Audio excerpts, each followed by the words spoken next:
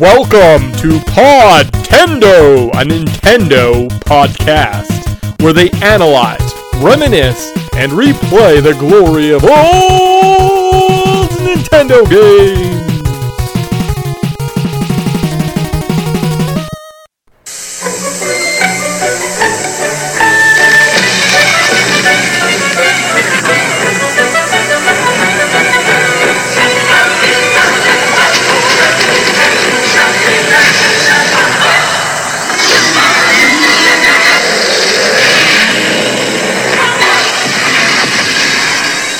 With elemental magic at your command, battle dark forces in the first chapter of Golden Sun for Game Boy Advance. Rated E for everyone. Hey guys, welcome to the Podtendo podcast, where we analyze, reminisce, and replay the glory of old Nintendo games. Be contacted on Twitter, Podtendo Podcast.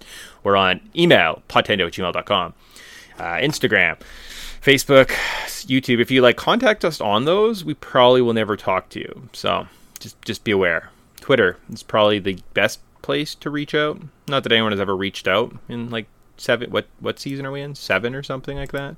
Good job. I'm your co-host Mick. I'm joined every episode by that weird apparition of a voice that you just heard. Tyson. Yeah, nice. Yep.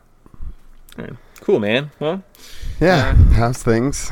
Just summer life, just kicking it. You enjoying? Good. It's starting to get hot, which, being in a place with 6 months of winter, it's kind of nice. But at the same time, you're like, man, my sleep schedule is sideways, and it's a mess. But I'm sure is what it is. Sure, I say this every year, but I have just work, do some running, go for a run in the heat a couple times, have a cold shower, body adapts to the heat. I've been very comfortable for the last couple weeks, loving life. It's good. That's fair. I hate cardio outside when it's hot, though. That's that was always my thing. Run at 4 o'clock in the afternoon. You're like, this is hell. Yeah. Well, I mean, it's hell at the moment, but then you feel better the rest of the day, right? So. No. Yes. It's like doing burpees. Exactly. It's miserable while you're happening, but then life's better. Then life is better. Infinitely better. Oh man! So here we go. So we are in the numbered show. You heard us talk about Lord of the Rings. We're staying, I guess, in the fantasy genre for the foreseeable future. Because we were in ActRaiser, then we did Lord of the Rings, and I believe after these endeavors, we move right into Castlevanias, which are kind of a fantasy. Yeah, and I mean, we did just wrap up a bunch of Final Fantasies, which are also kind of, high fantasy-esque. Yeah, I guess you could say Final Fantasy VIII and ActRaiser and Lord of the Rings are all the fantasy. So we're having a fantasy year. That's kind of fun. Yep. Huh. Then it mixed in with X-Men for some reason. Yeah. Well, I don't know what was going on there. For flavor, everybody. For flavor. That's flavor. I mean, that's flavor country. We're probably talking X-Men all next year, so. Oh, yeah. Yeah. Probably. Most likely. Huh. All right, cool. So, this show, look at that. We did it. Golden Sun. We're playing this in 2 parts, because we can't play a 20-hour RPG just for one show. We have to expand it. You're stupid like Tyson and you assume they get to do 2 20-hour experiences for one show or for one show. I ain't about that life, man. I ain't about that life at all. Yep. Man, it's only got so much grind in them, but this game does have some grinding.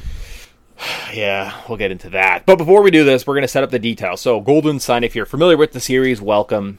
It's going to be a fun show. We're going to talk about this beloved classic and reach out. By the time we won't record the second part before this part comes out, so you have probably about a week if you do want to get a hold of us. Not that anyone does, but if you did want to get a hold of us after this episode comes out, please hit us up, because we'd love to hear from fans. If you're unfamiliar, it's a little known RPG for the Game Boy Advance that was released in the 2000s. We'll get into those nitty gritties, tell you about the time it came out, kind of the first experience. We have a couple new things to try.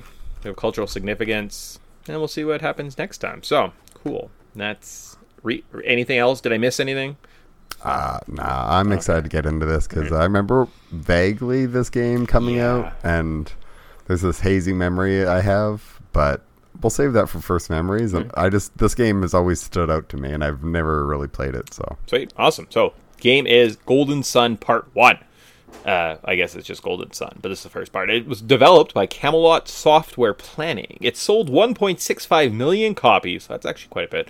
Release date was November 12th, 2001. How Long to Beat has this game at 22 hours. Price at release was $39.99, so if you factor in inflation, that'd be $61.61 today. eBay, you can get a copy of this game from $50 to $200. On eShop, a copy of this game is going to set you back about $2. $10 on the Wii U eShop store. Where to play, you can get an OG cart, a Wii U emulator. Wii U or an emulator. I think I'm playing on an original cart that I bought somewhere along the way on my DS, because my DS, one of them has like, it's the light, so it has like the Game Boy Advanced adapter. Tyson, where are you playing this game? Legitimately, I'm sure. Oh, okay, perfect, awesome. All right, so with that, how the game works. But before we dive into this game, let's set it up. Let's find out what the cultural landscape, pop cultural landscape, looked like by traveling into our patented Wayback Machine, traveling back to November 12th, 2001, and asking the age-old question, do we want to live there? All right, so, national tragedies have just occurred. It's a good time. So, favorite TV show? Simpsons, Season 12, Episode 3, Insane Clown Poppy. Krusty learns that he has a daughter. Hilarity ensues. Or The Mummy, the animated series, Season 1, Episode 8, The Cloud People? Alex, the boy, has a vision of a cave in Peru. The gang travels there and finds some scrolls while fighting the mummy. But they aren't the scrolls of Thebes, so the adventure must continue. Of those two shows, what would Tyson rather watch? Wow, I completely forgot that The Mummy had an animated series. Like, that was just... Because I was even reading, like, The Mummy, and I was like, Mummy's alive? Like, what are you, like, are you missing things? You're like, no, the movies actually had that animated TV show that came out for, like, one season. You're like, oh, man, I remember that. It was very forgettable, so I think I gotta go with The Simpsons on this one. But that's a fun callback to Mummy, the animated series. I almost want to pick it just for the theme song, but you know what? I gotta give it to The Simpsons on this one. It's not a great one. It's got a stupid violin, but it's what it is. Nice. Well, while you're talking, an ad played, so sorry.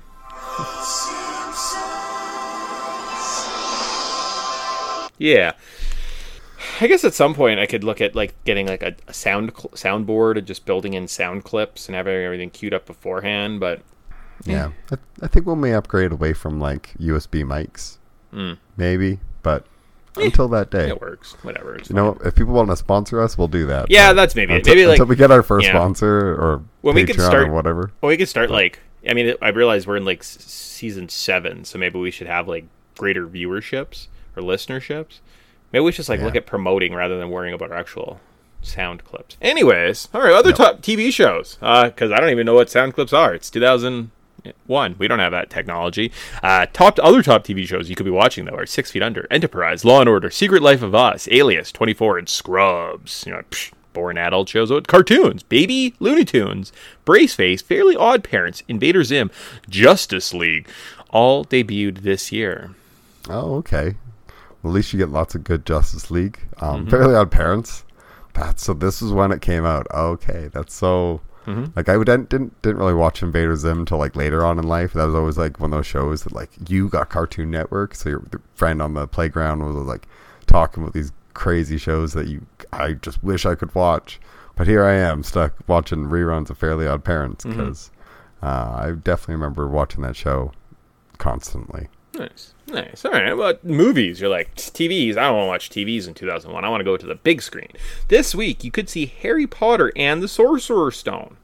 Still in theaters could be Domestic Disturbance, Monsters, Inc., Donnie Darko, and 13 Ghosts. Probably because we were just spooky season. So there you go. And if you waited a week or two, you could see Black Knight, Spy Game, Behind Enemy Lines, and Ocean's 11. Dang, what's up with this, like, plethora of decent to good movies? This is so random. What's up with, like, November 2001 for movies? Like, this is incredible. Like, 13 Ghosts, kind of underrated. Donnie Darko, cult classic. Like, Monsters, Inc. Everybody loves that one. Started a franchise. And Harry Potter, to, like, say the least. Like, holy smokes. And then if you wait 2 weeks, it's also pretty solid. I mean, I love Behind Enemy Lines, and everybody loved Ocean's 11. That movie was a smash hit. So, yeah, and I was just looking up Domestic Disturbance. So it's John Travolta and Vince Vaughn. Okay. And then this other one, Spy Game, has Catherine McCormack, Robert Redford, and Brad Pitt. I don't think I know Spy Game.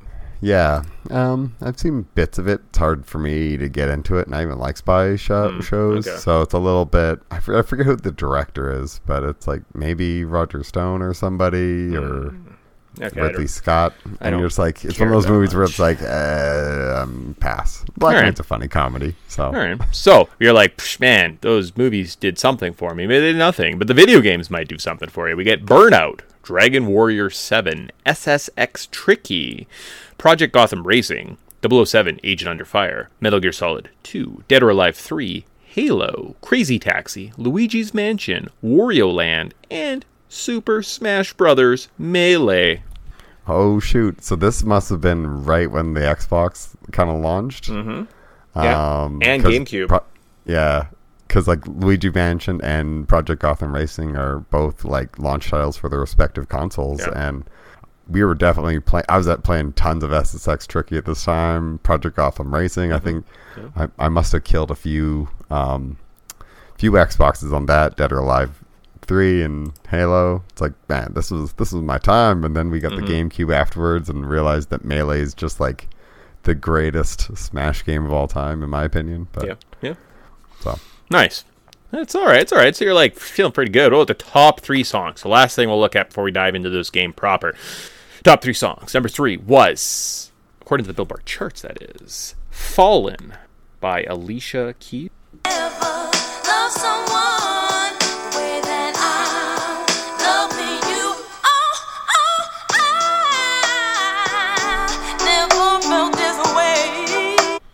All right. Well, that's not bad. That's a good one, you know. Yeah, Alicia Keys is always like so sick, so good. All right. Well, the number 2 song is "I'm Real" featuring Ja Rule, or sorry, J-Lo featuring Ja Rule.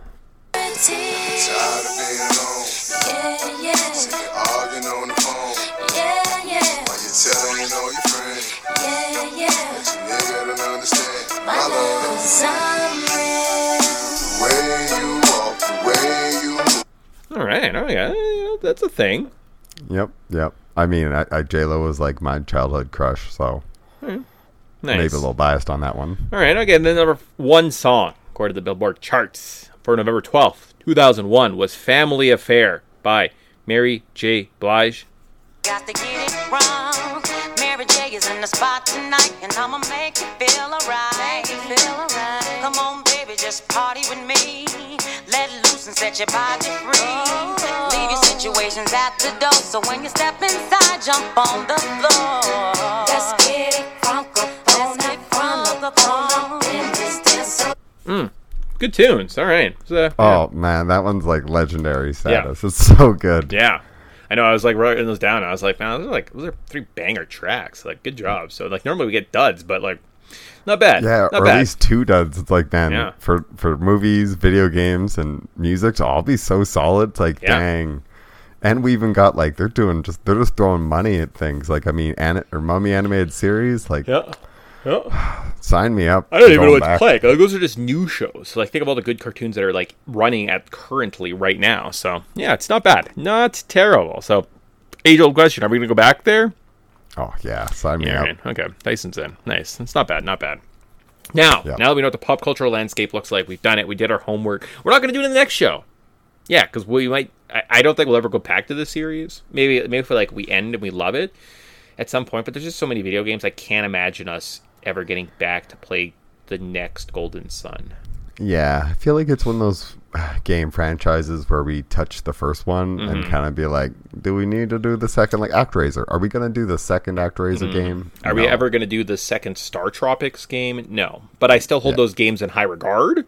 Like, I still think they're great. I think this game series is probably fun, and if you're a fan, awesome, great. Like, if you want us to look at the next one, since this one asked, of course we do it. We have kind of a schedule, but we're flexible. If anyone ever wants to talk about something, so that's kind of how we roll. We're always open to trying new games and stuff, which is kind of why we played a lot of these random games and never played. Sweet. So, suggestions, we're open to them. Cool. Yo. All right. So with that, where are we at? Controls. We can get back to this game. Cool. So Golden Sun. So controls. So it's a semi-standard RPG controls. You move around with the directional pad. You interact with items with the A button. But then it also opens your menu, which is kind of awful because you want to talk to someone and you just open your menu and you're like, that's what I want. B cancels. In battle, you can fight with standard weapons, use magic, summon djinns, use special attacks, or you can actually just summon them and they deal some damage. You can get some psi moves, which is like magic, which helps you move stuff in the real world, does stuff in battles. You can like move statues, grow vines in the overworld, and it's kind of a combination of like classic RPG with like light Zelda puzzle elements and action elements, which is kind of maybe one of the better parts of this game, which is why but that's kind of the controls. Did I miss anything with the controls there? Make sense? Yeah, it all makes sense. I mean, it's almost like not baby's first RPG, but it kind of feels that way at parts. Like I kind of want to almost call this the like definitive 16-bit RPG experience because they do so many little things. So one of the nuanced things, when you go to buy armor in a shop, it shows you right on the screen, this gloves are better than the gloves your character is wearing. When you buy them, they say, great. Do you want to equip them? Awesome. Do you want me to buy back what you just did? So it takes out all the little bullshit steps in like one streamlined process. And I kind of feel like that's what this game does really, really well. Yeah, I think that this game is super tight. Like, and to consider this as a Game Boy Advance cartridge, it's like they've packed a ton in here. The sprites, all the djinn summons, like they each have their own like little animations that show up, and it really feels like you're playing a different feeling like Final Fantasy RPG, but like a mainline RPG on a console in your hand. And it's like that's a really like amazing thing that they did on such limited hardware. Like, don't get me wrong, I think that this game's tight. There's just a little bit of there's parts that drag a bit. Yeah.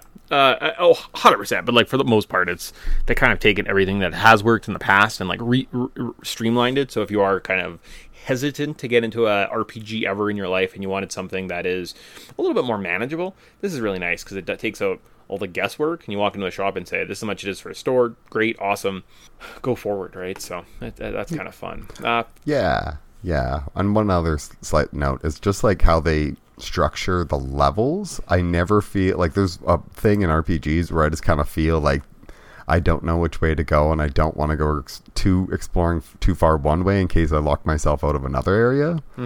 This game, it's not linear, but it does a really good job of making it easy to find all the nooks and crannies.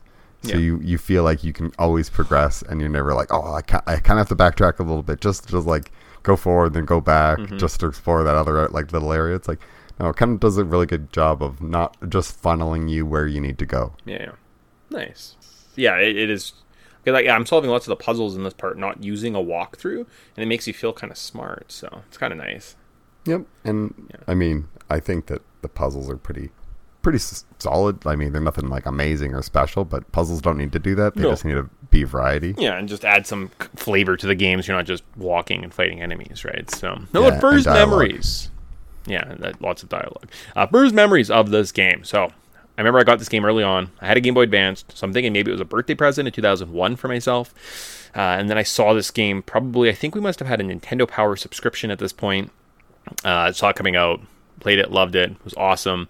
I could not tell you anything specific about the original playthrough. I know I didn't beat the game because I kind of just got stuck at a part. Not really sure exactly what happened. Maybe I had to grind some levels, and I was like, I'll do that later, and just never got around to it. Anyways, but as I'm playing through today, I can recall a lot of the areas, like the log rolling puzzles in the forest was almost second nature. Like I remembered all of them. I was like, oh yeah, I have to do this. And like, oh, I recall doing this. It was like kind of a weird experience. And then at some point, one of our like neighbor's cousin came out, and somehow I gave him my Game Boy and this game, and then never saw it again. Why did I lend that stupid kid my Game Boy and my game that I never saw? Like that's why I didn't beat it. Because like someone stole it from me. Yeah. Well, I feel like a lot of those things have gone missing over the years from people borrowing them and never giving them back. Fair enough. Like we have a copy but still, it's like RE2. That's just so bitter because you're like, I was playing in that game and enjoying it. And I feel like you definitely got guilt tripped or peer pressured into giving it up. And like, oh, I'll just play it for like an hour and I'll give it back. I won't even save. And then it was lunchtime and dinner, and then they just avoided you like the plague. Because I kind of have a weird memory. I don't know if this is me just like completely making shit up, but in my brain I feel like we were in Zellers and it was in that one side rack that just had games sitting there in clearance.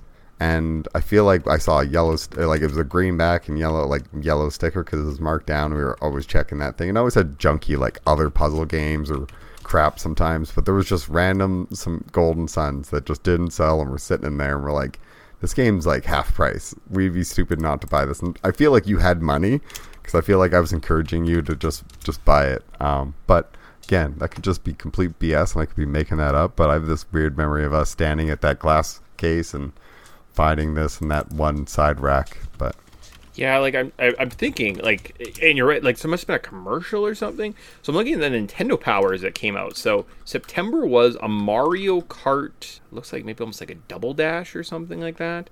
And then it looks like it's another Mario, like, or a Smash Brothers, and then it's Rogue Squadron. And I don't remember having those Nintendo Powers. So I think we had Nintendo Power before this. So I'm not sure exactly. I mean, I guess we bought other gaming magazines, and someone must have mentioned it too, right? Yeah, or maybe we saw it in, like, it had an article, like a preview of this game coming soon, or it had one of those reviews in the back. But like, and we were always like, yeah, that's what I mean, like somewhere, but it wasn't a Nintendo Power, because I don't remember these Nintendo Power covers as a kid, so I think our subscription probably ended at this point. So I would guess that it was probably some other video game magazine, right? And yeah, it talked about it somewhere, previewed it, because that was kind of the fun parts of magazines, was they were kind of like how you discovered things back in the day. It was a very organic experience. You'd open up and be like, oh, what is this game? That's interesting. I guess I'll buy this. Whereas I don't think you get that with internet nowadays, because yeah, they have their directs and their little E3s and stuff, but it just doesn't feel the same, right? Like it's lost some of the luster, I think. Yeah, well, it's super scaled, so it's as cheap as possible, and so many people write about it, where a lot of time it's just like, here's 2 paragraphs of information and maybe a trailer that's not even gameplay. And that's all you're going to get for like 6 or 8 months or a year, depending on the game. We don't.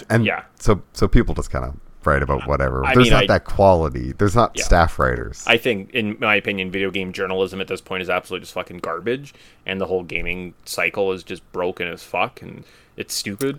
Like, they hype these games up and then never talk about them. Like, Elden Rings everyone was blowing Elden Ring's dick in February, March, and now what's going on with that game? Are people playing it? Oh, well, there's always going to be the hardcores that play it, but like, think of how many games come same thing, that happens all the time. But, like, gaming cycle like, now... Last year was what... no, it's all just fucking bullshit. Like, there's no gaming cycle anymore. Like, think of all the games that come out. Like, we had Switch Sports that came out. Did anyone play that? Mario Strikers came out. Everyone loved Mario Strikers. They released it on the Switch.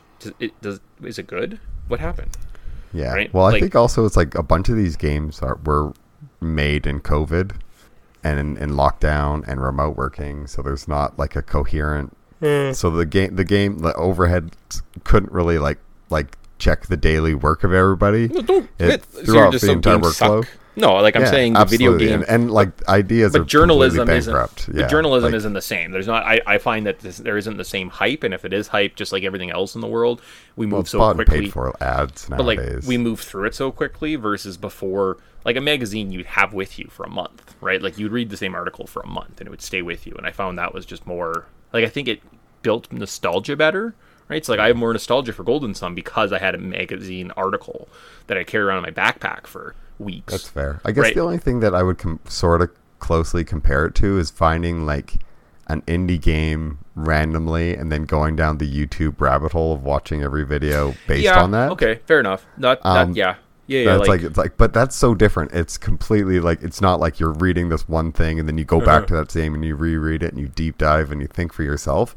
We now are just like, I want more commentary on this, so we'll just go down to YouTube and be like, I'm just gonna watch someone's hour-and-a-half long video on this and try to avoid spoilers. That's probably the closest thing is you get the theorizing videos from like a MatPat, and then you get like the big YouTubers let's playing it, and then you can play it too, and it's like your friends, and some of them stick around if they're really challenging, and then like the deep lore, like FNAF probably took a life of its own, right? Like recently, in terms of games that'll like be weirdly nostalgic for this group of kids. But like, I never really played the game, but like FNAF was a big part of my life for 3 years.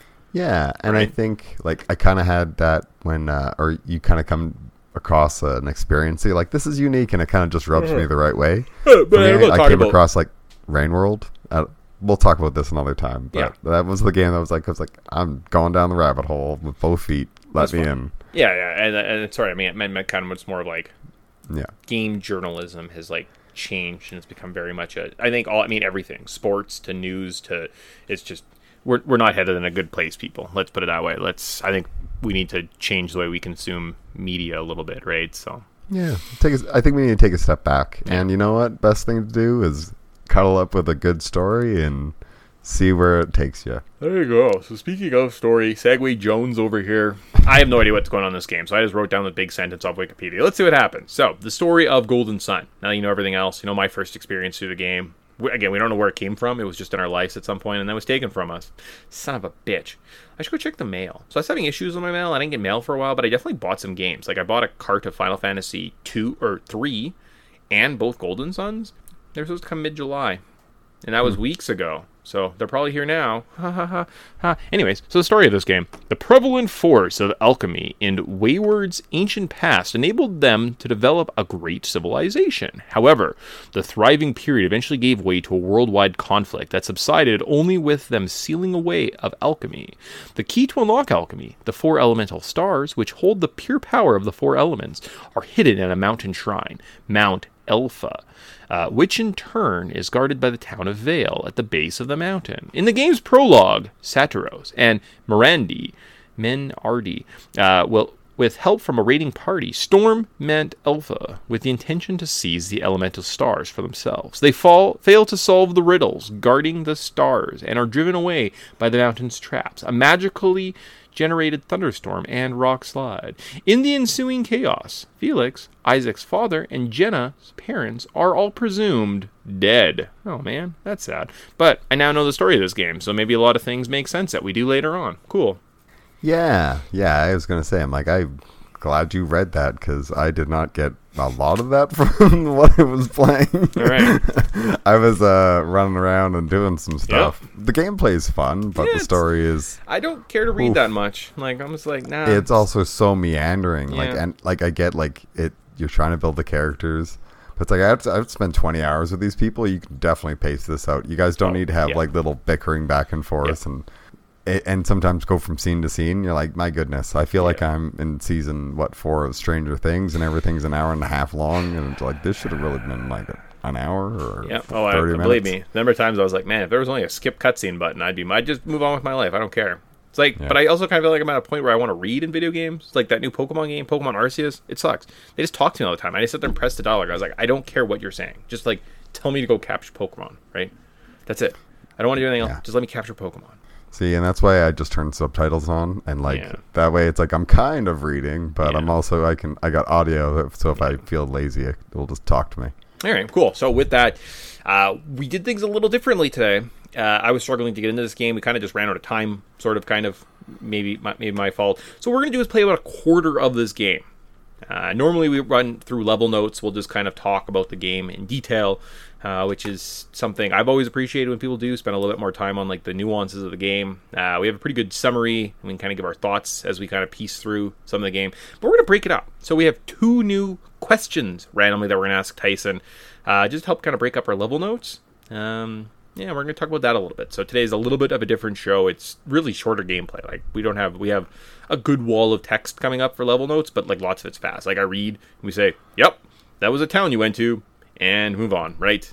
Cultural significance. So the show's going to be probably around closer to an hour. The next show might be a little bit longer, but we're also doing a bunch of the sections. So we'll do that, and we'll add our new questions, as well as Tyson, if you have any new questions you want to add or things we can suggest. This is something that's going to be developing, growing, going forward as we carry on through season 7 and beyond. So there you go. Look at that. We're changing our show after all these years. So level notes. Start off in Vale. So we're on a stormy night. Our mom wakes us up. There's a big storm, and we are tasked at escaping the village. Our parents go to help some others. We try to escape, find a boy in the river, watch him get washed away, and are knocked out by a mysterious pair. And now that we know that little story from the beginning, we're like, oh, that's the weird colored people. Cool.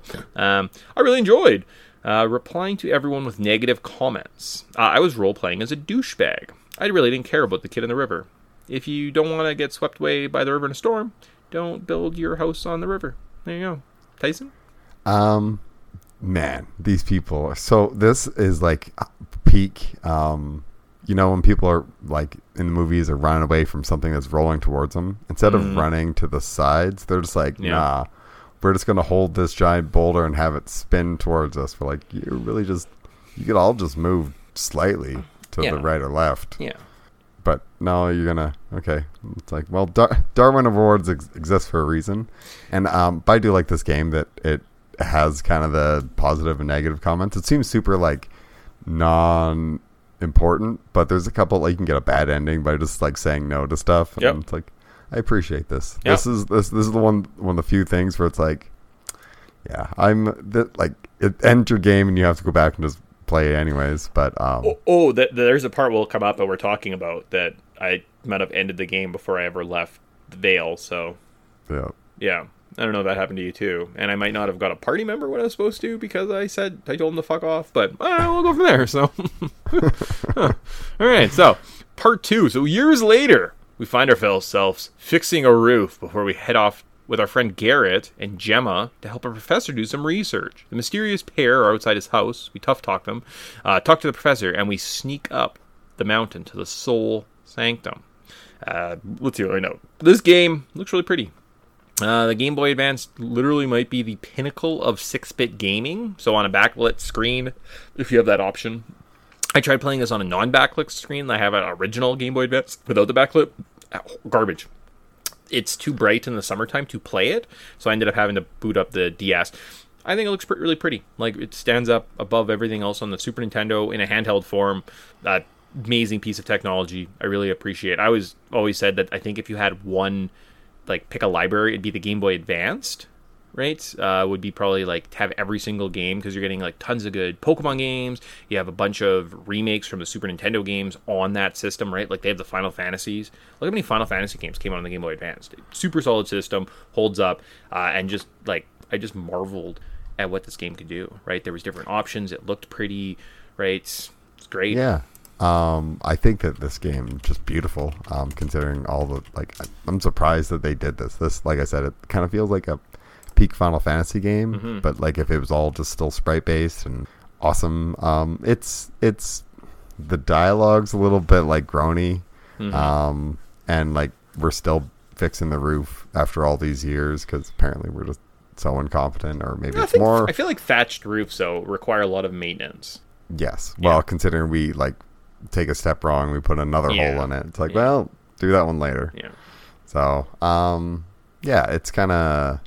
There's a sneaky little Metal Gear Solid section where you have to wait for the one guy to walk around the corner and then like go. I definitely did not pick that or remember that. Or I definitely don't remember getting past that as a kid. Okay. So I would just kept talking to him and just never figured it out. That's too bad. It's too bad. Side note: Final Fantasy games on the Game Boy Advance. We have Tactics 1 and 2: Dawn of Souls. So that's a pretty great title. They've got a remake of 4, 5, and 6, as well as there's a Chocobo Land, a game of dice, so that's Japan only, and a Sword of Mana. So, in terms of RPGs, Game Boy Advance, pretty solid, right? Like, you get both 2 Golden Sun games, too. I think there was, like, some Mario games, Mario and Luigi. Not bad. Alright, Soul Sanctum. Our first dungeon sees us solve some block jumping puzzles, finding medals to put in a statue's eyes, and pushing some statues. In a room with the sun and the moon, we solve a puzzle which opens a portal to a magical realm. The mysterious pair showed up with the kid, who was washed away at the beginning of the game, steal some crystals, Gemma, and set the world on a doom course. We are tasked by our village elder to retrieve the crystals and save the world. I do enjoy the dungeon puzzles in this game. They add something to the gameplay. And I chose not to save the world, and the game ended. I got a game over, and they said, do you want to talk to the elder again? And I jumped back into the dialogue, and I thought, well, that's neat. That's neat that you can actually say, like, do you want to do this? And you say no, and they say, are you sure? And you're like, no. And they're like, okay, well, the world's going to end. And you just walk out, and they're like, and the world ended, and everyone died miserably. Great. Yeah. Like, I'm glad that they actually give us the option of, like, what if the hero just walked away? Yeah. And you're like, yeah, here it is. The world ends. Yeah. Bad guys win. There you go. So, anything else from the Soul Sanctum? Pretty standard little opening area. It's pretty big, actually, compared to some of the other little caves and stuff. But I think the block jumping puzzle is kind of introduces a bit of the platforming. But I like this platforming because you can't really mess it up. Yeah. You can just kind of go the wrong way. which I'm all for. Yeah. And like the puzzles they're straightforward. It's not like it's super hard, but it's varied enough where it makes you kind of have to like think for like a second. And you're like, oh yeah, I got it. Yeah. Okay, sweet. So then at that point, we get to the overworld. We've done kind of the introduction to the game. So we've seen a dungeon. We got to battle. We've got a little bit of story. We know the main story because I read it to us beforehand. So I'm going to ask us our first question. So break this up. Again, kind of quarter-way mark of our experience. I think this would be kind of at the end of the section. Maybe somewhere in the middle. The hook. All right, so we're going to ask what the hook. So what makes you keep playing this game? So you play this game for about an hour, about 2 hours. Great time to ask, why are you returning to it? What exactly about this experience thus far has turned you in? Is it the story, a certain character, a gameplay mechanic, level design? What is the hook that's keeping you in this? I said myself, the action parts of the dungeon stood out. It breaks up the exploration of the dungeons quite well. The story seems pretty vanilla. The Djinn system seems kind of complicated and not really useful. The characters seem kind of generic, and the battles leave something to the imagination. So at this point, I'm probably going to keep playing because I'm like, it's neat that I have to like solve little puzzles in the overworld and push stuff around. I like that part. Tyson, what's yourself? What is the hook for this adventure? Yeah, I don't know. The world's kind of very generic. To me, I think like the hook was this is like a good RPG on your Game Boy Advance, because that was always kind of like the lacking thing on the Game Boy Advance library was like, yes, there was Final Fantasy games, but they're super hard to get. So this was the one that was like accessible and easily found, but the world's kind of meh. I think all the interesting like villains are kind of more interesting than our heroes. And I don't know. I find the battles they're okay. They're like it's difficult enough, but I hate when RPGs don't auto select the next bad guy. Oh yeah, like I get auto aim is why they do that. It just frustrates me. It's like why? Yeah. It's like, but at least people go into defense mode if like the enemy they attack dies and then their turn happens. At least they go into defense and they don't just stand there like morons. So that makes it kind of forgivable, but at the same time, it's like, if you're gonna do this, give me an energy, like a health bar for the villain or the bad guys, so I don't have to like scan. I guess like also just like mashing Djinn or like summoning tons of Djinns later on can get a lot of fun, and you do feel powerful. Like it's not like you don't feel like, oh, I'm whacking at these things with stick. It feels like you're constantly using the psi energy and summoning like Djinns. I think that part works. It's just kind of clunky. So. Okay. Sweet. Yeah. There you go. Tyson, what's his favorite part? He hates the battle mechanics. Cool. Bolt. So we're out in the world. We meet a Djinn who teaches us about magic. We travel south to a village. Here we see a king leave, hear about a robbery, team up with a kid named Isaac who can read minds, and try and catch the robbers. We find some treasures in the inn's loft.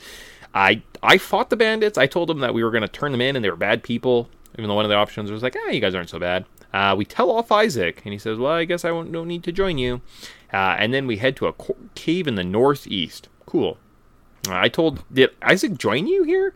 Because I said... Yeah.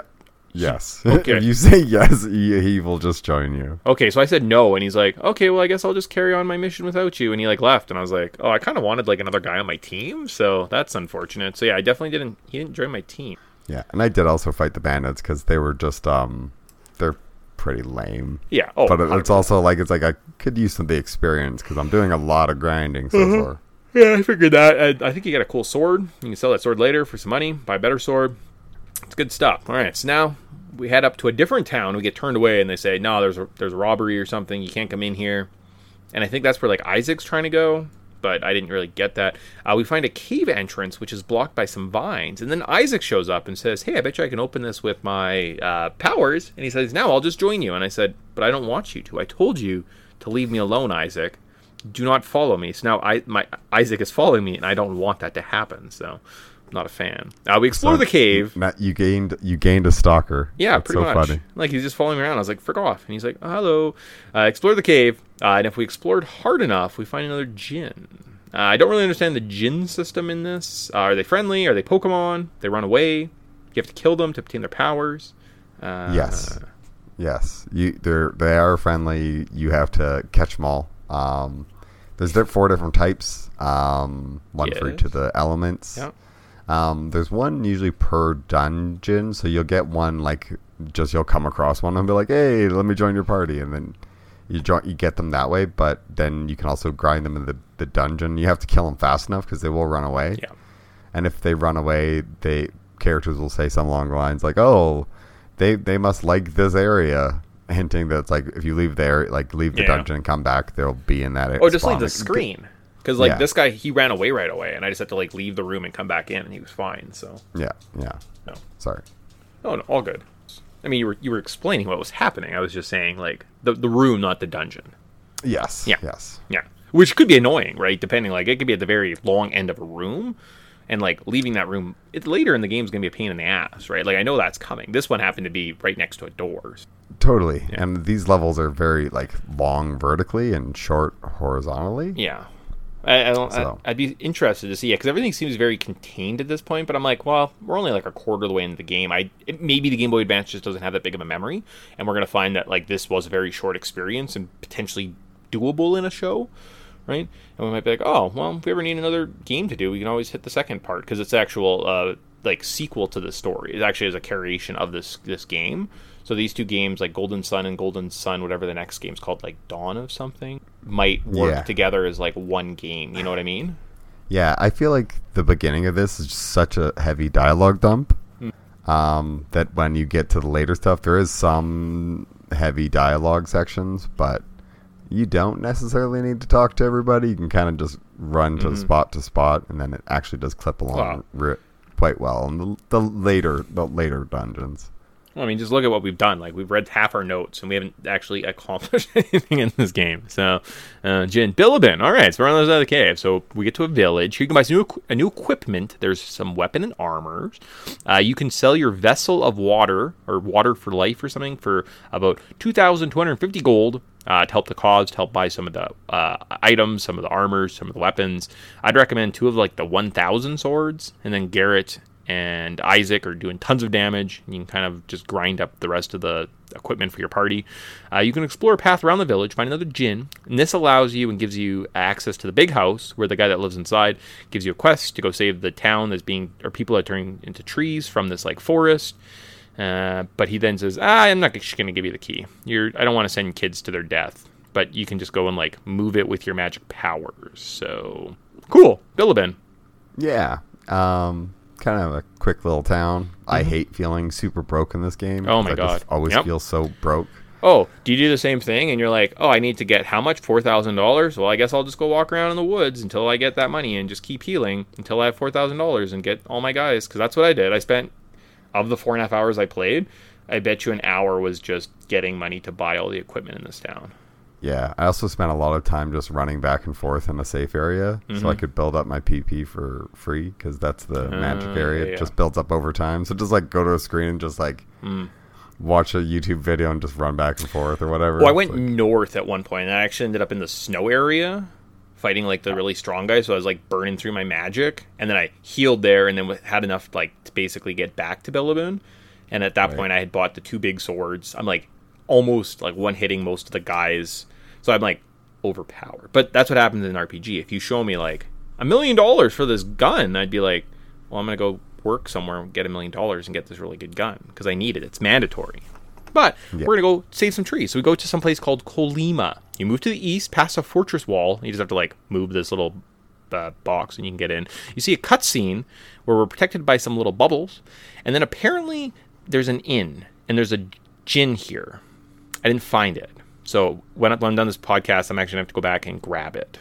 And now that I hate the fact that as I'm reading through this walkthrough, Jinn are collectibles and they're rare, and I need them because I'm a collector. So now I need to go back and get them. So I need to keep a guide on me while I'm playing this game to make sure I don't have to like backtrack later in the game. These are all problems I have that I can't enjoy RPGs. Yes, it's the collectible in you. Well, it's also like the collector in you. It's one more thing to bungle around with, and it just feels like this is kind of added padding. Like there's different ways of doing the Jinn, but I'm so happy they didn't choose just like run around randomly in this area and they'll show up. Yeah, like that would be a nightmare because you're like I have to have them all by the end of the game. Yep, that's why this game takes 20. It's only a 5-hour game, but it takes you 15 hours of grinding. I'd be like, that makes sense. All right, let's do it. I think that's yeah. We So played so did many you RPGs. find this gin that I'm referring to in Colima? I don't remember grabbing. So I this don't think guy. it's the little wooden fort, but apparently there's a town in the area where there's like only tree people. Like there's tons of tree people or something. So I actually am going to head back there and check it out afterwards. But cool, there we go. We both found a gin. But there is a forest. Now I did find this. So we telepathically talked to some tree people, and they're like, "Oh, we're tree people. You have to solve some rolling log puzzles." These are the ones I remembered, and I was like, "That's kind of neat." Before entering the trees, we climbed up the floors. We have to jump on some leaves. We have to collect treasures before fighting a boss. So the boss here is Tret. So we use all your best magic powers, gin spells, summons, and attacks to take this guy down. Found this area very slow. If you miss a puzzle, so the way it works is a gold leaf on a spider web, and if you jump on it, it gets crumpled, and then you can jump to the side. And if you jump back, you fall through the floor. And oftentimes, I would jump on the exact same leaf a couple times, and I'd forget like where I fell through the first time. Yeah. I got it was fun the first time because it kind of was like, oh, hey, like this, like Link to the Past. Yeah. The second time, I was like, hey, this is such a pain in the ass. Yeah. And there's one entrance that I found that was like to the south that like took me out and around, and I climbed way up this tree. I ended up in this little area where I either got a treasure. I think that was it. I think I literally climbed all the way up and I got like a treasure. And I was like, that's really annoying. Yeah. Oh, there's a ton it would have been of that it would have been more annoying to be like at the end of the dungeon and see this treasure chest I couldn't get. So I'm glad I at least found like the back door to the treasure. But then I had to like circle all the way around, do this other annoying room. At one point there's a gin somewhere in the tree that I did find. Yeah, I feel like there's another part where, like, I don't know if it's just past this or whatever, but there's a spot where you have to use growth, and if you use growth, you can, like, go and grab this item, but then it puts you out in this really awkward spot to get back to where you were, and I hate when games do that. Yeah. Because it's just like, now I need to explore that area that I was, so now not only do I need to go wherever the heck this leads me, but I have to get back to where that was so I can progress, and you're like, ugh, games. It's not, the level designs definitely aren't as clean as they could be in this game. They're not terrible, but I wouldn't say they're amongst the best, right? Like they're they're kind of forgettable. Like some of the villages just look like, hey, this is a teal 100%. Instead of a green. 100%. Like, okay. And these weird tree heads that were talking to us, like I don't know if we saved the tree people because I don't think we did. Like they're still tree people. Yeah, I think the Tret, the giant tree guy. Yeah. I think he's like dying and or he's been turning, like I think he's dying, or he's a miserable about being a tree and is turning other people into trees to suffer with him. So like we just stopped more people from being. We didn't save anyone. We just stopped more people from being turned. Yeah, I think so. Interesting. Anyways, I was like, okay, and like now you have to leave, and then I couldn't find my way out, and I thought I'd missed something, so like I went all the way back through the tree maybe once. I don't want to talk about it. Anyways, there's a little slide. You like slide down this little ledge, and then you leave the forest, and you go, yay. Then we go back to Bilibin, and then you can head up to the cave. So now that the trees are happy, we can head back to Bilibin, collect some armor, weapons that we haven't purchased, and head north. We find a forest, a vine that you can use growth on, or something like that, but I don't have that ability yet. A cave with some ice that you can't solve, and then some strong enemies. So I spent a lot of time here trying to solve out, like, how do I get water on the little tree? How do I solve the ice puzzles? You can't do anything with them yet, so they're just like tricks, which is great. Yeah, and it seems like there's some things that you have to quick set a spell to the shortcut button, and then you have to use it while you're standing there, and it's like, wow, that's so not intuitive. You didn't tell me this at all. It's like I get you kind of like, oh hey, use this to move things with your psi energy. It's like, but you didn't really like tell me that this was gonna be context with like almost every spell. It's like, or like Twister like destroys little vines. Like, okay, that makes sense, I guess, because there was one where I think I missed the whole Bilibin city side quest. Like I didn't know that was a thing at first because I didn't know I had to use Twister more. Sure, I guess that's what guides are for. Whatever, it is what it is. And maybe it sounds effect. You know what growth is? You've played more than I have. Because the last thing I did was I went to Imil. Yes. After we make it through the ice cave, on the other side of the ice field, we get to a small village. In the first house, we see a man who's sick. He calls out for help. The shop is closed because everyone has a cold. After exploring the city, we head back to the first house, and there's a girl there. She heals the old man. But then a magic calls her away because there's an issue at the local lighthouse. We have to head there next. and we'll pick up there in our next episode, because that's as far as I got when I was playing last night. I'm sorry, I went to a party. It was a pool party. That's right. I was playing in a pool last night, drinking beer, playing volleyball. Didn't want to play this game because I hate you. Not just Tyson, but everyone who's listening to this podcast right now. So it might even be me in the future. I hate myself too. So there you go. That's I'd hate forcing somebody to lock somebody in the house on a sunny day instead of going out and playing in a pool with your friends and having a good time during the summer, where we have 6 months of winter. I think we're allowed to clack. We don't even like. We don't ask. We don't run ads. We don't do nothing. It's like this is a free product. I was joking. You don't have to. You don't. Okay. He does you don't have to defend this. That was a joke. No, I know. So final note here, I was glad the shops were closed, since I just spent so many hours farming money to buy equipment. So at least I got a little bit of reprieve. Maybe I'll build up some bankroll after this lighthouse where we start off, that I can equip my guys. I think Tyson beat the lighthouse, so we'll pick up there next time. Find out what's going on with these lighthouses. I did. It kind of starts filling in some gaps, but and we run into a character from our past.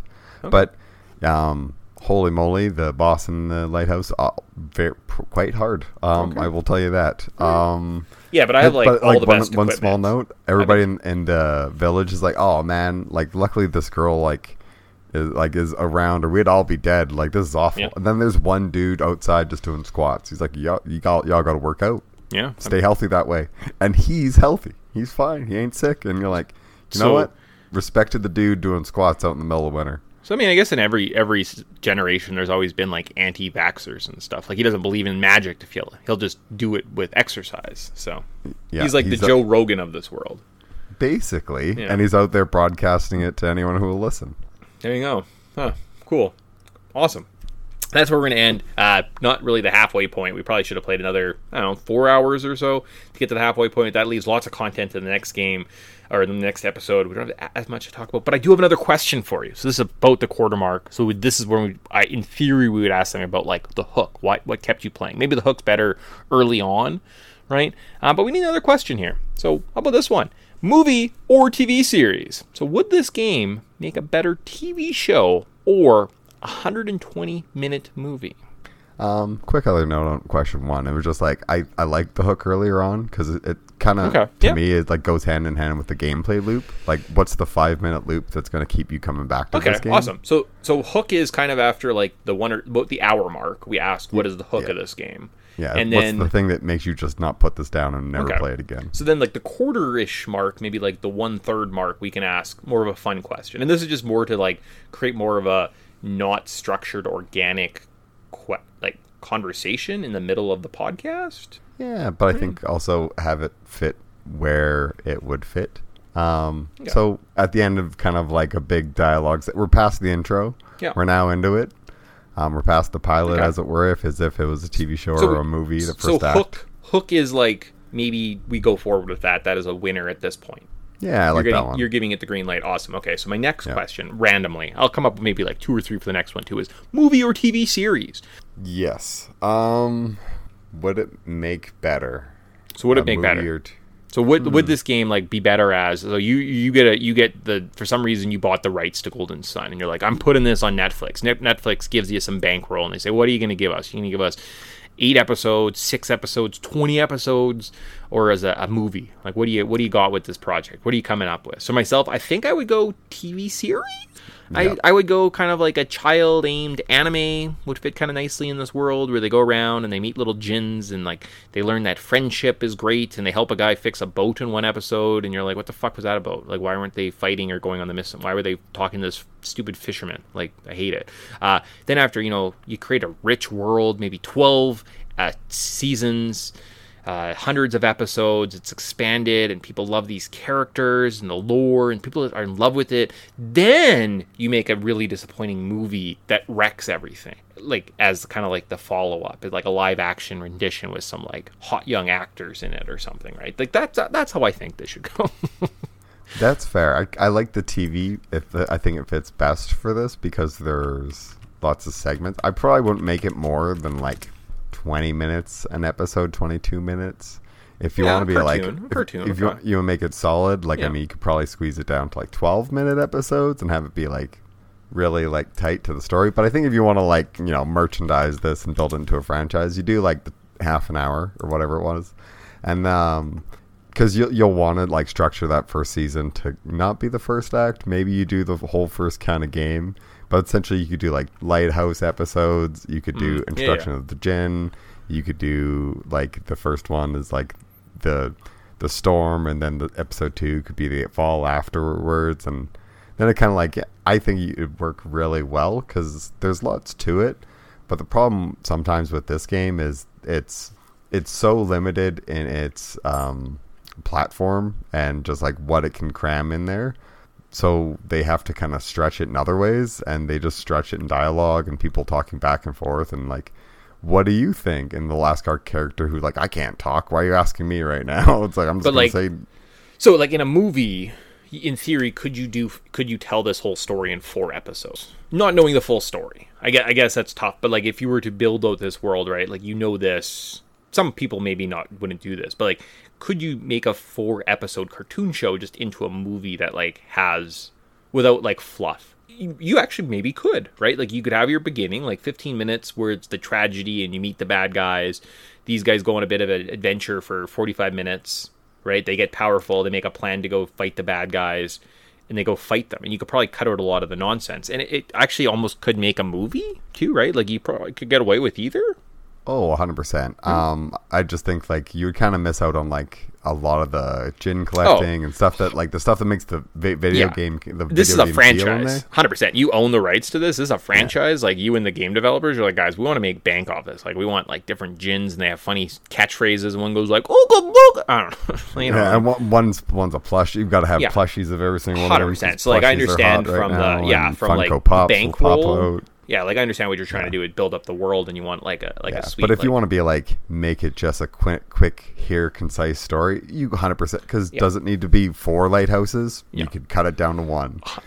Could you do and everything does it need at to one? be like, hey, we need 7 Jinns? It's like, no, have 1 for the main character. Yeah, and that would be like our mascot for our franchise.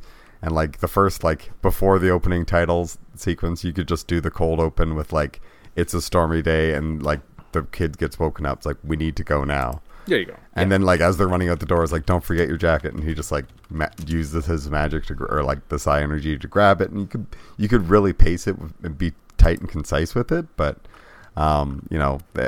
people love to stretch things out. Oh yeah, I mean that's it. But I think we've hammered it. We could do anything we want with this, but we're just so entertaining. So there you go. Okay, movie, TV series. Some will work, some won't work. But there we go. So potentially, those are the things you have to look forward to. Those kind of weird thoughts and run-on sentences that we do so well here on Podtendo. But that's it. Yeah, it's also supposed to get like the listeners engaged, because we're asking the question to you as well. Like, what would you rather do it as a movie or a TV show? What's the hook to you if you're playing along? Whoa! And I've been running an unsuccessful podcast now for like 6 years. I know how to keep people from not interacting with the show. Don't try and help. Don't try and make things that are fun for people to entertain. Like, we don't want that. We don't want interactions. Yeah. Well, for an hour in, you gotta we don't want to be engaging at all at this point. It's like we're just listening to the poor suckers that got us on play while they're doing cardio, and they don't want to hit skip. Exactly. There you go. We're like, haha, we caught you because you don't know how to change your phone, how to change podcasts in the car. It's like captive audience. That's the only one that works for us. Awesome. All right. So cool. Awesome. So that kind of ends that. That's our first experience, first kind of quarter of the game, essentially. Would you continue? So let's say we didn't have to do this for the podcast. You're playing this on your own, right? You put this down. You're playing it one weekend on a Saturday because you had some free time. You're like, I'll pick up this game. Would you finish this game? See, now I'm kind of picky. So like if I'm not like into it by the first hour, I'm kind of like, okay, I'm checked out, or at least even half an hour. Like I have video game ADD. I was like even just playing. I have Game Pass, so I'm always like flipping through games. So I'll play the first half an hour or an hour of game, and it just sometimes gets to a point where like, I'm not into this. And to be honest, this intro was so slow and meandering and so much dialogue. It's like let me enjoy this game. I would say I haven't now that I've kind of played like 4 hours or 5 hours of it, I would almost kind of like, no, I kind of do want to beat this. It's interesting. I want to know where some of the characters go and the story goes. Yeah. But okay, cool. That intro definitely too slow. that's where I was saying it's really slow. I don't know if I would say I had fun playing this game just yet.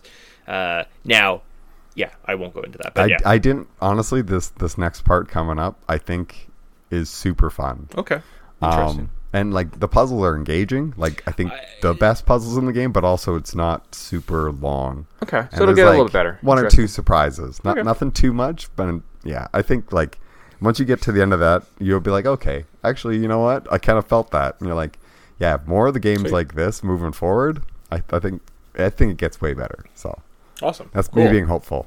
Nice. Okay, so then, are you buying it? There was really nothing. I tried to look at like a fun theory that people have about this. Nothing.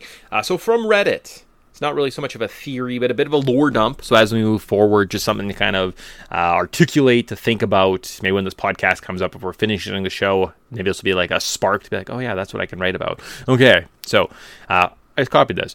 But from what I can tell across the 3 games lore, lighthouses were originally designed to draw out alchemy from the world, specifically elements of it, and then release it outwards through the beacon. This enabled people to use the power of alchemy, but it also meant the world's energy was being siphoned into the lighthouses, and they became the sores, which meant when the time came, they could simply remove the beacon from the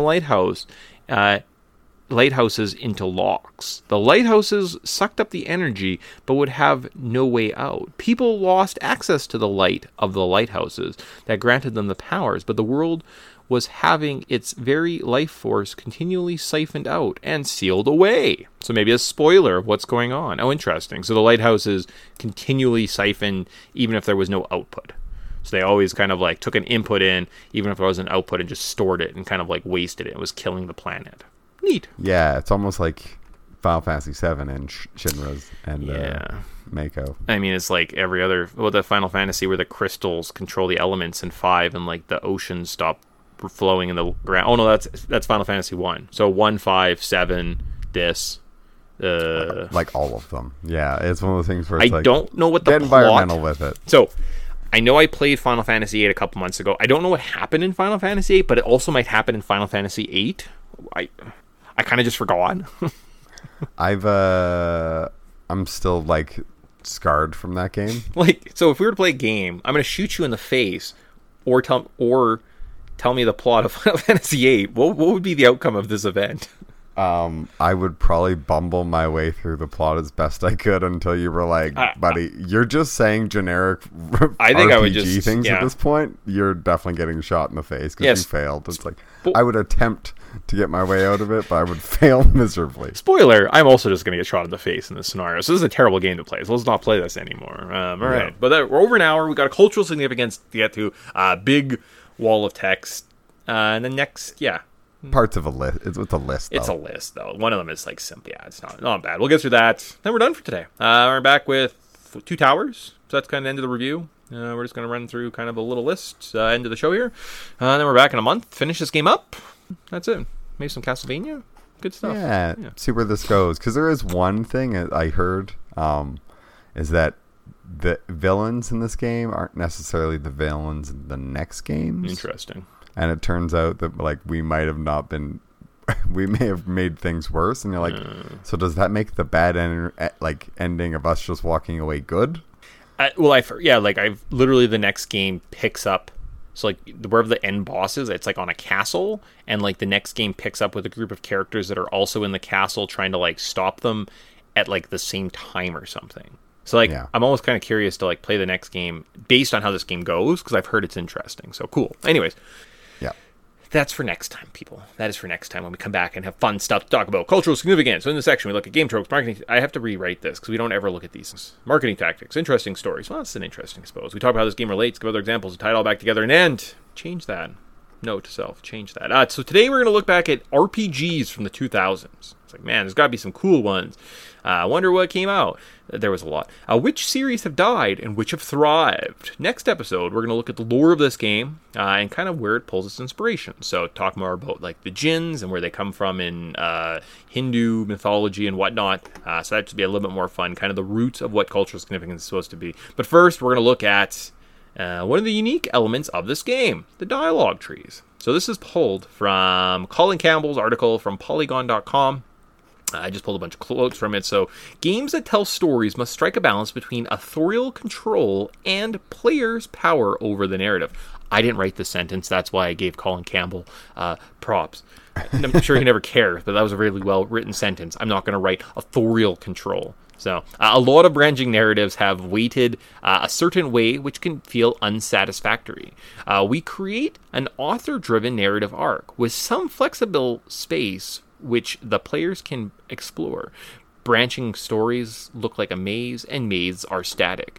You can never do anything that will surprise the author. It's all fake. It's a trap. The game is asking the question, what if exploring an intricate story was like sculpting in clay? We generally didn't know if we could make this work, but we found that players were more engaged if they can build up a story instead of choosing a story. Interesting. So that was from an interview that he had done with someone who had talked about writing for a video game narrative. So this game highlights these choices by providing them. This game highlights these choices by providing you with a choice in the narrative. You have a dialogue to correspond with both a negative, or they have dialogue that corresponds with both the negative and positive response. So when someone says, "Hey Isaac, how are you doing today?" and you can say good or bad. And if you say bad, they say why? And be like, because I don't. Like, do you not like me? And you can say no. And they'll be like, oh, that's sad. I thought we were friends. And, like, that's kind of neat versus lots of them are just like, oh, you're just kidding, right? Like, they give you choices occasionally in a Zelda game, in a Final Fantasy, but they don't mean anything, right? Whereas this one kind of does lean where they're kind of like, well, we're going to write dialogue both ways. Like, what if you're just being a dick? Let's let people talk to you, right? Yeah, and I think that, like, because most RPGs have the problem is, like, you can't say what you want to say. They kind of have to build these branches, and I think that they do. Like the yes no works well because they can kind of leave it. And some people will like repeat things like, "Are you sure you mean that?" It's like, yeah, I totally mean that. I'm a dick. Yeah. And I like that it gives people the ability to just choose it, so it feels less like you're just mashing through dialogue a lot of the time, because sometimes you just zone out with dialogue. It's supposed to keep it more engaging and keep the narrative going. I think that with a good structure, it just flows naturally.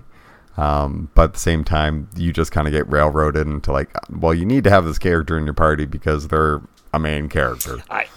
Like Isaac has to follow you. You can't tell him to frick off. He'll leave for a little bit, but like it's kind of nice. Where did I leave? So if you choose not to go on the adventure, the game just ends, and they ask you to retry. Is that compelling? Like, does it make you feel like you have a choice, or are they just illusions of free choice, but ultimately you just have to follow the author's plan, right? I think the answer is somewhere in the middle.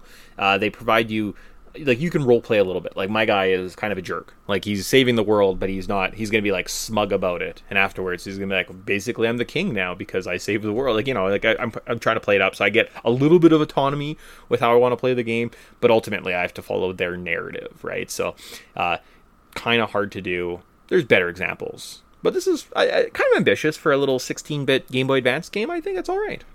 Oh, 100%. And I feel that dialogue trees are still a thing and only becoming more and more prevalent. Yeah.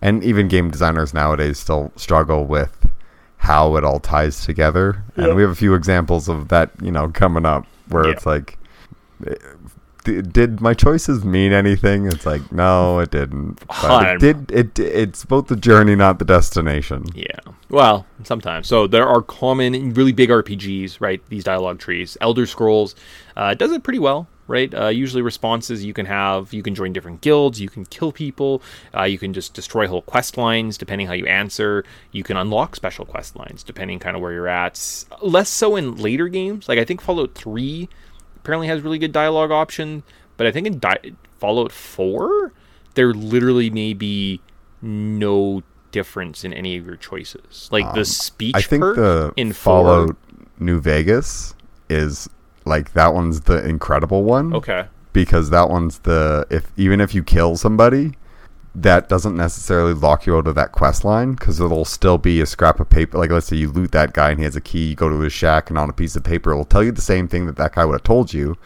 but it gave you the option of like, I'm just going to shoot this guy, or do I actually want to help him out? Yeah. So like, I know that game gets like hailed it as like, this is how you do open world like choices so precise, because there's always a backup. Yeah. In case like characters like, you know, Nuke Town and all those characters are gone. the things that you need to do to still like flush out the journey are still scattered amongst the world. You just have to go looking for them. Well, like New Vegas is touted as a really good game, and I think Yeah. 3 is also touted. But I think like my example of 4, it doesn't matter. You can say anything. You can be a dick to every single person, and it's just the exact same experience if you would have been like Yes. nice. So that one is actually like if in Fallout 4, if you're putting a speech perk, which is something I like to do, right? Like I'd like to be able to speak and steal, right? Be kind of like a charming rogue almost. Like that's kind of how I like to roleplay those games. You can't do that in 4.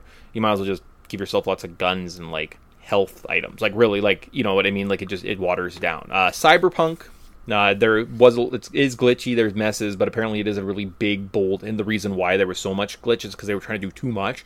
I've heard it's a really fun experience, and similar dialogue choices matter, they affect stories, which is great. And then the ultimate example, unless you have something to say about Cyberpunk, do you know anything about it by Cyberpunk the dialogue trees? No, I've Okay. avoided it. All right, I was gonna say, I was like, you can go on a rant that sucks.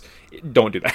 Like if you know something about dialogue tree, if you played it, great. And then finally, Mass Effect, the big one, which I'm sure you know something about. They killed a 3 epic arc, choose your own adventure story over this giant, arching 100-hour gameplay experience, which ultimately resulted in 3 colors: red, blue, or green. Yep. You pick. Yep. Yeah, and like they all kind of play out the same way, but it's like one's like you destroy them all, one you take over them, and you enslave them, and the other one's like you synergize with them or whatever it is. And it's just 3 of the exact same ending. I guess the synergy one is the canon one because that's at least what one of the writers said. But again, these are writers that are probably still not under contract or like heads of the Mass Effect universe.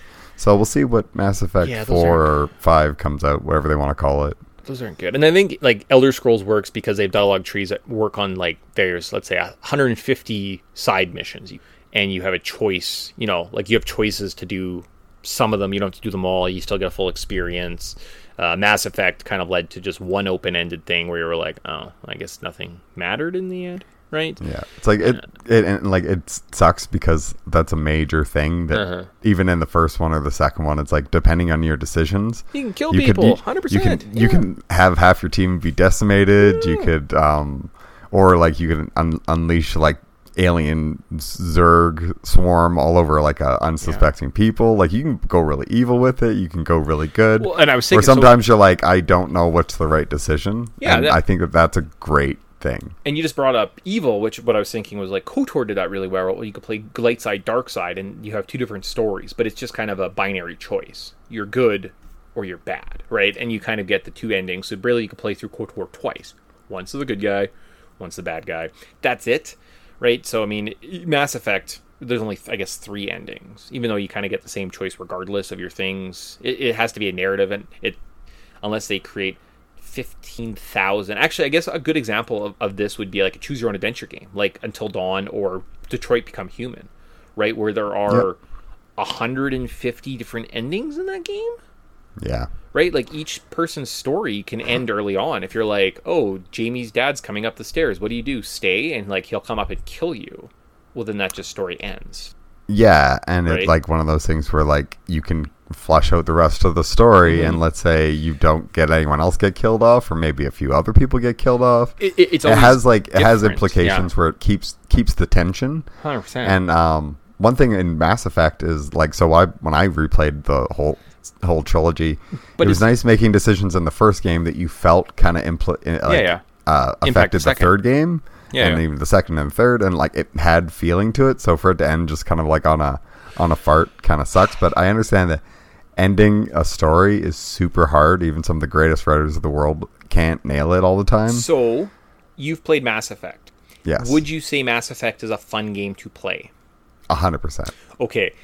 My other example of Detroit Become Human, you have 150 different endings through all the different variations. It's not a fun game to play. Like at no point did I ever play that game. Like I was like, oh, cool. Like walk over here, jump over a bridge, talk to this guy, talk to this. You know what I mean? Like collect this item. But at no point was I having fun. Like afterwards, I ended up just like playing for a couple hours and just watching a bunch of the endings. And I was like, oh, that's fucking crazy. Or like, oh, that's weird. Or like, Yeah. oh, you can go to like get a prostitute at some point? What is that like? I'd watch the videos And online, but it was That's never why I fun. think like stuff like Until Dawn is fun because it works. Until Dawn is fun because you and I couple played it together. times. Yeah, but I think it also works a couple times. Like you can play it like Yeah. 1 or 2 times. Yes, Kind of okay. do the blind playthrough, and Yeah, then yeah. you can do the save everyone playthrough, or if you're a masochist, like kill off the characters you don't like. But then you're kind of like, that's it. Yeah. You're not going to go back there and be like, I wonder what happens if I let Jessica die or whoever Yeah. one of the characters' names and let everybody else die. You're not going to do that. You're going to just have the same like maybe I'll let this character die that I don't like, or if I do this, it has Yeah, this other so that's- implication. So It's a cool story to see once or twice, but you're never going to go back and play it once you know the story. Whereas Mass Effect, like, you might go back and play it again because it's a fun game to play. yeah, and making like the decisions sometimes aren't easy. They're hard to make, and like it's hard to go over that without spoilers, but it's one of those games where if you haven't played it, definitely go and play it, because I think that it gets everybody kind of like soured on it because Andromeda sucked and the ending was kind of like lackluster. But I think as the games tie together, and sci-fi is super underrepresented in the RPG world, so like to actually like have the ability to just like dive into this massive world, or if you want, you can go exploring all the little planets. You can just stick straight to the story and anything in between, and sometimes rushing things along is the wrong thing to do, and sometimes rushing things along is the right thing to do, because if you don't, they'll have implications. And yeah, it's like, I like it when it plays with itself, and let's say you make a bad decision in the second game, you don't really get to make a decision in the third game. And it's like, people like to just nail it down. It's like, oh, that ending sucked. Yeah. You're like, yeah, but all the other stuff that tied together to make the experience a journey. It's not about the ending. Yeah, it works so well. So you keep wanting to replay it. Well, it's just like interesting that you have to kind of like you've been talking, like you had a fun time playing the game. Ending sucks, but like Detroit Become Human, the game sucks, but like the endings are interesting. You know what I mean? Like I think it's just hard like to find that perfect mix, and it doesn't exist. I mean, except for Golden Sun, when you just say I don't want to play this game anymore because I hate this intro, and then the game's just over, and you just save and you say that's it. I didn't make it, boys. Didn't make it. I actually I said no to this adventure, and the game accepted that. And making a whole podcast about it, so that's great. Cool. So there you go. So that was the end of Dialogue Trees. Though these games do them really well compared to minimal choices in the 16-bit RPG. So I was trying to tie back together. Yay! All right, so let's look at the best RPGs. We don't have to spend too much time on these. From the 2000s, and see which series are still around. So first one, 14, Mega Man Legends 2. I didn't know that was an RPG. It's dead. Oh no. Yeah, very much so. All right. Number 13 is Mass Effect. Dead. But like, I wouldn't be surprised if we see another like entry. There's another entry's coming soon. Okay, so but I'd say it's life support, right? Like, Yeah, it's it's dead. You definitely can't life visit. Like it, but it's like it's coming, kind of thing. All right. Yeah, so, it might awaken from its coma, we hope. all right. How about number 12, Vagrant Story. Dead. Yeah, that one's dead. Okay. Yeah, I think I haven't seen anything about that one. All right. How about number 11, Paper Mario? Origami King came out a couple of years ago. So alive. Yep. And it's a Nintendo. They know know they'll make money, so they'll just make another one like a soccer or a tennis. All right, so those are honorable mentions. Now we're going to move to the top 10. So number 10, Deus Ex. Dead? Yeah. The developer just got sold to somebody, so I'm like, they're not working on anything towards Deus Ex anytime soon. Great. How about number... Unless they are working on something, and that's why they got sold, but... Oh, if Yeah, someone's listening doubt and it. they're like, upset because we're saying something's dead and the new game's coming out, again, you let us know. I don't care about what games... I don't even know what games came out like this... Anyways. How about number 9? Knights of the Old Republic. Dead? There is a remake coming. Okay, so on life support. Number 8, World of Warcraft. Alive. Yeah. Okay, Yeah. all right. How about number 7, Vampire, The Masquerade. Bloodlines? Dead? I think that there was a new one actually just came out recently, but again, it hit like a pancake. Cool, great, awesome. How about number 6, EVE Online? Alive? Oh yeah, Okay. yeah. All right. Number 5, Fable. These two, there were 2 sequels, but dead? Yeah, this one's like Microsoft. Like, we have this license, don't we? It's like, please let it die. Okay, all right. How about number 4, Final Fantasy 11? Yeah, Alive? there's a 16 Yeah, that's alright. coming out soon, I think. Is it Alright. 16 now? And I think all the rest are alive. So we have number 3, Diablo 2. Considering there was a 3, I know it was a big success. They probably make another, so alive. Yes, got announced. All right, number 2 is Elder Scrolls 3 Morrowind. Slowly but surely, it is alive. Yes. Bethesda is slowly carving away at that, I think. And number 1, Demon's Souls. We already talked about it. It is alive. Good stuff. Yep. That's the whole Souls genre is like roguelike, where it's just like every game is like, hey, this is Souls-like. And you're like, here we go Kinda again, everybody. Created its own thing there. So there are some major series that started in 2000s. A lot of them, actually, are still alive and dominating the gaming scene today. Golden Sun didn't quite live up to these levels of these games. Yeah. And since we haven't seen a new game since the series, since 2010, there was the third one. I think it's, I don't know. Again, we'll find out what the story kind of looks like later on the DS. I think we can call this series dead. And on the best-selling RPG series of all times, it ranked between Wild Arms and Xenosaga. So it's probably a good place for it to be just this like little cult classic RPG that was on a little system that gave us tons of great content. It did really feel like, what was that Zelda game? Minish Cap? Kind of had a Minish Cap vibe. Like, it has kind of this cute little Game Boy Advanced feel. Like, it feels almost like a little Pokemon game that we're playing, right? And that's a good place for it. It doesn't have to be anything great or grand. It's just this fun little experience. Yeah, and I think it's just it is what it is, you know. Yeah. It's a short little adventure. I guess there was a third one or whatever, but like it's pretty dead. It didn't really take off. And it's okay for these games to just stay as little cult classics. They're allowed to just hang out and have a good time in obscurity, and when us like retro gamers can go back and want to enjoy it, it's like they're there.